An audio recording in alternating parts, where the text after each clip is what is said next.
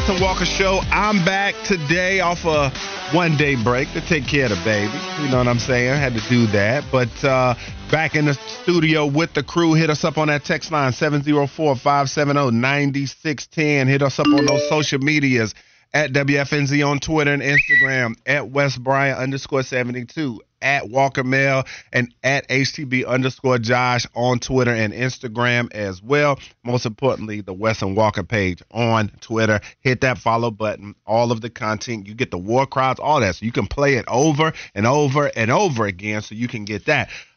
Well, no, I was just going to say I sound like Mitch Kupchak without me doing the impression because I have zero juice behind the voice. That's just how it is. Well, I'll just back off.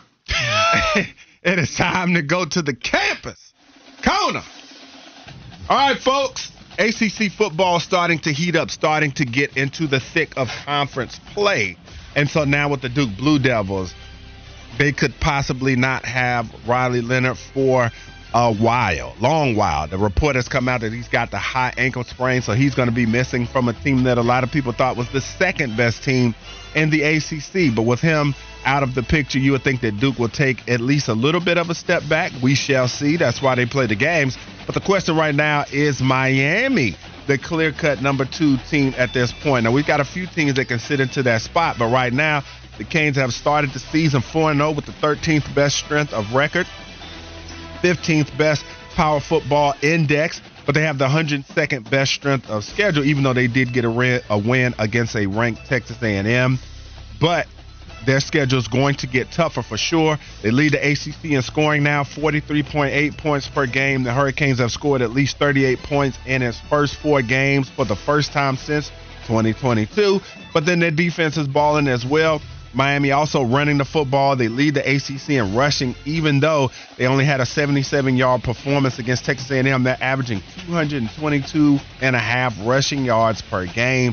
And then defensively, you look at it, they're second in the ACC in scoring defense, 12.5 points per game, allowed 10 points or less in 3 of its first 4 games, and they only give up an astonishing 48 rushing yards per game with Leonard Taylor in the middle, housing right now.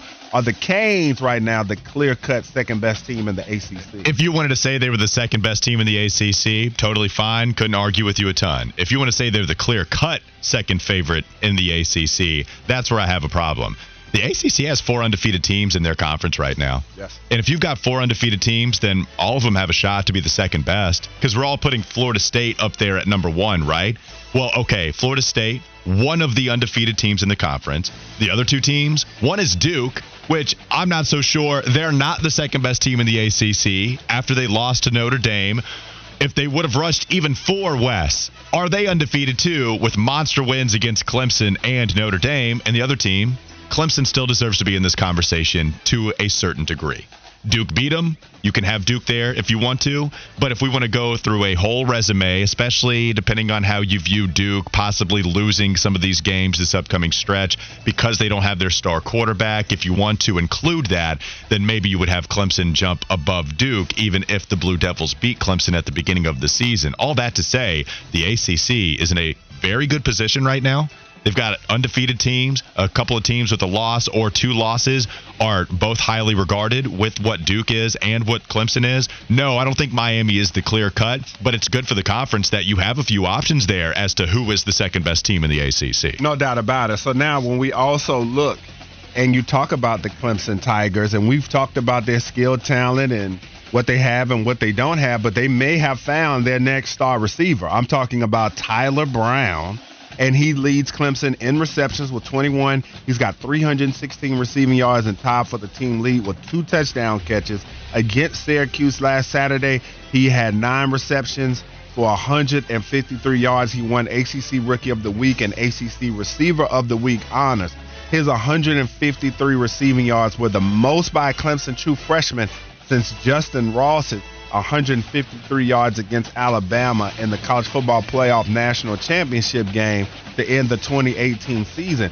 And so when you look at this young man, Dabo just raves about him.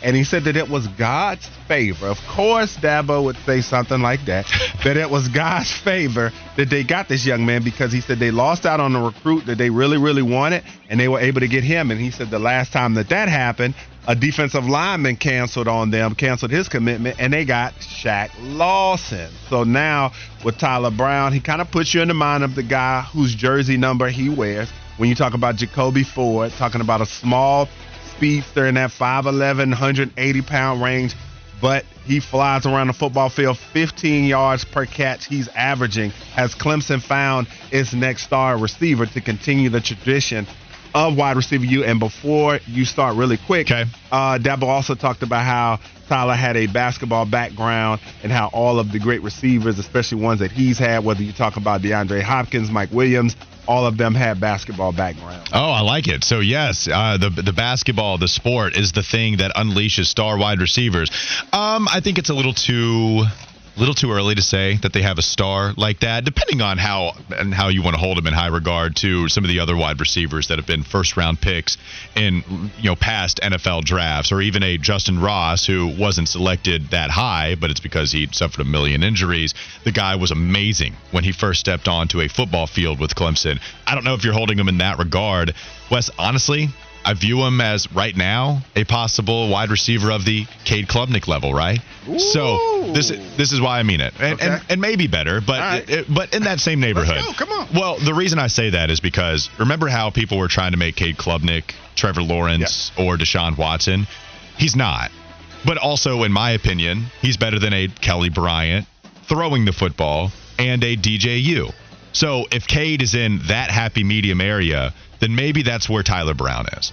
Maybe Brown isn't a DeAndre Hopkins, a Sammy Watkins, Justin Ross, T. Higgins. Maybe he's not that, but he's better than Bo Collins, right? He's better than Antonio Williams and some of these other wide receivers that haven't lived up to the hype that we thought they would come in with the season.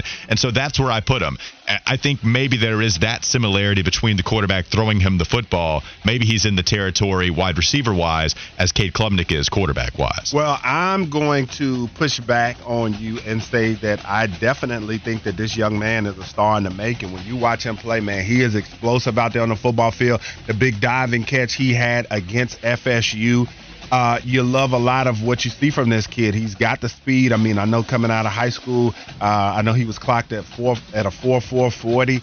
He's getting it done out there. And with that big game that he had against Syracuse, I think this is just the start of Clemson finding their next star. I think maybe you might be hating on the young man because of his size. I'm not trying to do that. I think the fact that he's not 6'3", 220, you might not want to include him in the wide receiver you arguing. Can I see more than 2 games with over 80 yards? Can I see more than 2? No doubt. I'm not trying to be a hater. I hope that I'm proven big time wrong. I just want to see a little bit more. No doubt. I just want to see more. No doubt. I got to give you a hard time. And so now going on. Don't know why you do this to me. Fitty in the back of the room. This may perk his ears up a little bit. It may not be something he's not familiar with, but North Carolina right now, you look at this team, their offensive line starting to struggle a little bit as they get into the meat of their schedule. Over the last couple of games, they've seen a drop in production running the football. This was a team that ran for a combined 487 yards and wins against South Carolina and App State. But over the last 2 games, they've had 182 total rushing yards. They ran for 77 yards in the last game, their ACC opener versus Pittsburgh, and they've given up 7 sacks across the last 2 games. Drake May sitting there at 5 touchdowns, 4 interceptions on the season, which could be a byproduct. And they've played against some really good run defenses, but they've also had injuries along their offensive line as well. Willie Lampkin graded out as North Carolina's highest-rated offensive lineman according to PFF, and is the 3rd highest-rated player on the offense behind Drake May and Omarion Hampton. So they will definitely be looking for him because he's missed some time this season, and he participated in UNC's practice on Sunday, so they'll see if they can get him back out there. But through 4 games this year, North Carolina has played 4 linemen over 50% of its total offensive snaps. Center Corey Gaynor and right tackle Spencer Rowland logged all 303 snaps on this season, but 8 different linemen have made appearances in the last 2 games, in at least 2 games, So is the Carolina offensive line, Fitty, something to be concerned about going forward? I don't think so, because you got a quarterback that's more than capable of overcoming. That's always the answer. A offensive line, and I think. Look, you look at the issues they had running the ball the last 2 games. You played against 2 of the best defensive lines you're going to see all year long. We knew going in you weren't going to be able to run the ball. If they can't move Virginia around in a couple weeks, if they can't move Georgia Tech around, then I'll say they'll be able to run the ball. Hell, if they can't move Syracuse around on Saturday, I'll come back here on Monday and say, you know what, I'm a little bit concerned, but no. I think they've got the right mix up there up front, and when they need to be able to run the ball, they'll be able to. Hey, I know you're shaking your head. I don't know if I completely disagree with Fitty, though. Why are you shaking your head with Fitty talking about how he's not worried with Drake May and the schedule they have coming up, not as daunting as some of these other ACC schools? Because you should be worried, because the offensive line is the backbone of every offense, and we see now, even with the quarterback here, if the offensive line isn't playing good, it doesn't matter who you've got back there.